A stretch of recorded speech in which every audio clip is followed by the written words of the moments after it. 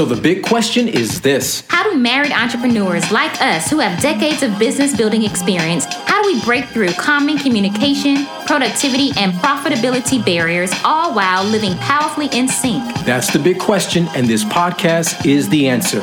You see, even if just one of you is called to entrepreneurship, the family is called to entrepreneurship.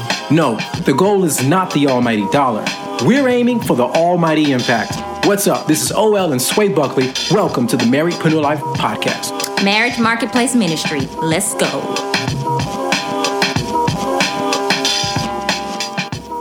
Hey everybody, what's up? This is OL Buckley. And this is Sway. Yes, and you're listening to the Marriedpreneur Life Podcast. I want to say it with you.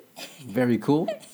What episode is this? This is episode number 50. Yep, this is episode 50. We're excited. It was a long road to episode 50, but we're pretty proud to be here at this point and to be here with you guys. Almost a year's worth, right? Yeah, almost a year's worth. So this episode I'm really, really excited about because I am confident that this particular episode is going to be relative to all of us. I don't care if you two just launched your business yesterday, if you're thinking about launching it tomorrow, or if you've already been in business for however many years you've already been in business. Right. This is something that we all can definitely keep with us, keep in our toolkit as we proceed to go forward. So this episode is really going to be dealing with the necessity of failing. The necessity of failing. Now, I know that title. Don't let that put you off. Don't let that throw you.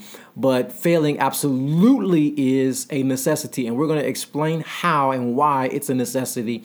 And really how you two as married entrepreneurs can benefit from failing. I know that might sound a little off or crazy, but you absolutely can benefit from failing. Yeah, so let's start from a quick story. I remember when we were literally at the point of, I would say, our breaking point. It was probably, I would say, the lowest point we had ever been in concerning business. We had invested months and months into this launch, right? We just knew it was just going to go down a certain way. And we were excited about this and helping these lives and these families, and really we could see the impact, right? And we invested months into this. We invested in coaching, so we invested thousands of dollars. We invested into advertising. We invested into so much time and energy, and you get emotionally connected to that process. And so we were emotionally invested. It was our life. Like that totally. Was during that season. It was just like, this is our life every single day, right? And then the launch, it was like a bomb. We totally bombed. It was just, some things were our fault. I mean, some things were just due to lack of experience. Other things were not our fault, like just technology. So you add those two together, you know, and add on top of that the expectation that we were thinking, okay, just this one hit and then we're about to do it, you know, and we're about to reach our goal in one try. Yeah. And that was so naive of us. Yeah, and it's so crazy because even when you go through all this, right, so you follow these steps, right, you follow this game plan, and when the game plan doesn't bring about the result that you thought the game plan should have brought, then you get all despondent and all out of sorts, and that's pretty much where we were. And I remember, I think we were in San Diego, and we were having this discussion, like, man, like, how could we have gotten to like how did this not work? Like, why did this not work? And we were just so like emotionally out of sorts. Yeah, boy. And we had hit that I think that place that a lot of marriedpreneurs hit, where it's like, you know what? We're done. We're gonna go figure something else out. For real. This ain't it. Maybe it's not our season. Maybe we just overestimate it. And you really just want to quit.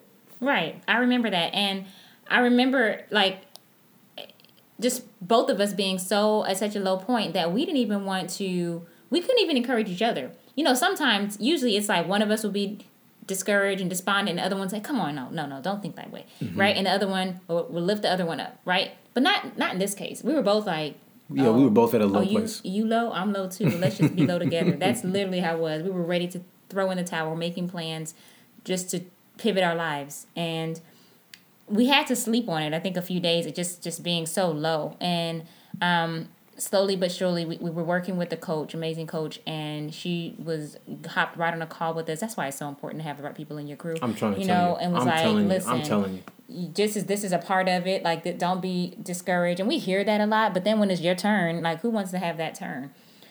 But I think one of the biggest takeaways for successful people, or when I say success, I mean like entrepreneurs who go the distance, make the impact, and make the profit as well, but really impacting the lives on a massive level, are those who are okay with failure. They're not running away from failure. In fact, they're running towards failure. And that's one of the things that we want to talk about when it comes to failure, just expressing how important it is to not run away from it, but to really face it and see, I like to say even seek it out. Can you seek failure out and really have an emotional plan in place to be able to bounce back quickly? Yeah, that emotional plan is so important, because that is what I think of as emotional elasticity. And when you think of elasticity, it's something that stretches, right? But it doesn't break. It's something that expands or extends but doesn't break. And so when we go through these failures as married entrepreneurs, there's going to be things that just are not going to pan out the way we had hoped. The game plan is going to have some kind of a flaw, or maybe our execution of it was flawed, or maybe the timing was wrong. It could be a myriad of things. But if we don't have that emotional elasticity, we won't bounce back. In fact, things that are not elastic but they're so rigid, those are the things that actually break. It's the elasticity that it gives the give, right? That allows you to bend and have flexibility to say, okay, we need to adjust, we need to tweak, we need to realign, we need to refocus, we need to whatever. But is like do over, so we need to do whatever over, right? To try this again. That is so powerful. Yeah, so that's the first part that I think it's so important for us to go over right now. And another thing, though, that ties right into that is, when we're talking about, like, how to manage, like, when we talk about emotional elasticity, it's about, I believe, how to manage our own expectations in a healthy way. Right. And when we got to that low spot, it was because primarily we weren't properly managing our own expectations of what we were expecting to see after we put all this work in. We were like, bet, we're going to put this work in, this work in, this work in. We're doing all the right things. We're saying all the right things. We're implementing the right systems. And it's just going to work, like the first go-round. But y'all know, those of you who have been at this game for a while, that's just not how it works all the time.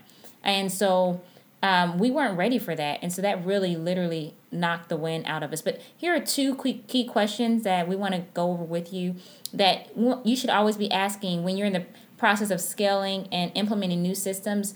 So it can be a healthy experience and you'll be okay with things not going the way that you expect them to go. The first question is this. You want to always ask yourself is, when it comes to implementing these new systems in order to scale, you know that something has to change. The first question would be, what exactly am I expecting, or how much time am I expecting for this new process to take? How long am I giving myself to adapt to this new system? Because oftentimes we don't ask ourselves that question and we just jump in thinking it's going to be like, bam, I did it, now let's go. But there's so much that we don't see, like invisible things that have to happen, like internally learning, like that have to happen in order for that output to be there to meet our goals, right? Right. And so that would be the first question. And I would say the second question, the key question would be, how am I willing to respond if it takes longer than that?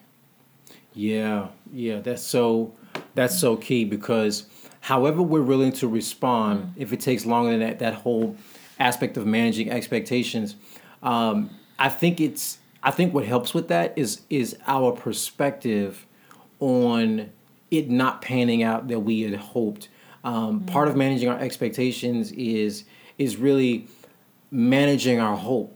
You know what I mean? And we can be so hopeful going into a game plan with so much zeal. We got to say, okay, if this doesn't work, how are we going to view it not working? And I think one of the ways that helps us to do that is that we've learned is looking at the failure or it not working out the right way. And that is looking at it as, we've learned one more thing that doesn't work. And the faster we learn what doesn't work, that list gets larger. So we say, okay, that doesn't work. Okay, we tried it this way, that didn't work. We tried it that way, that didn't work. You're actually getting closer to learning what actually does work. Right, and that takes us right into the third point. It's kind of like a great segue, is like how to celebrate even when your back is against the wall.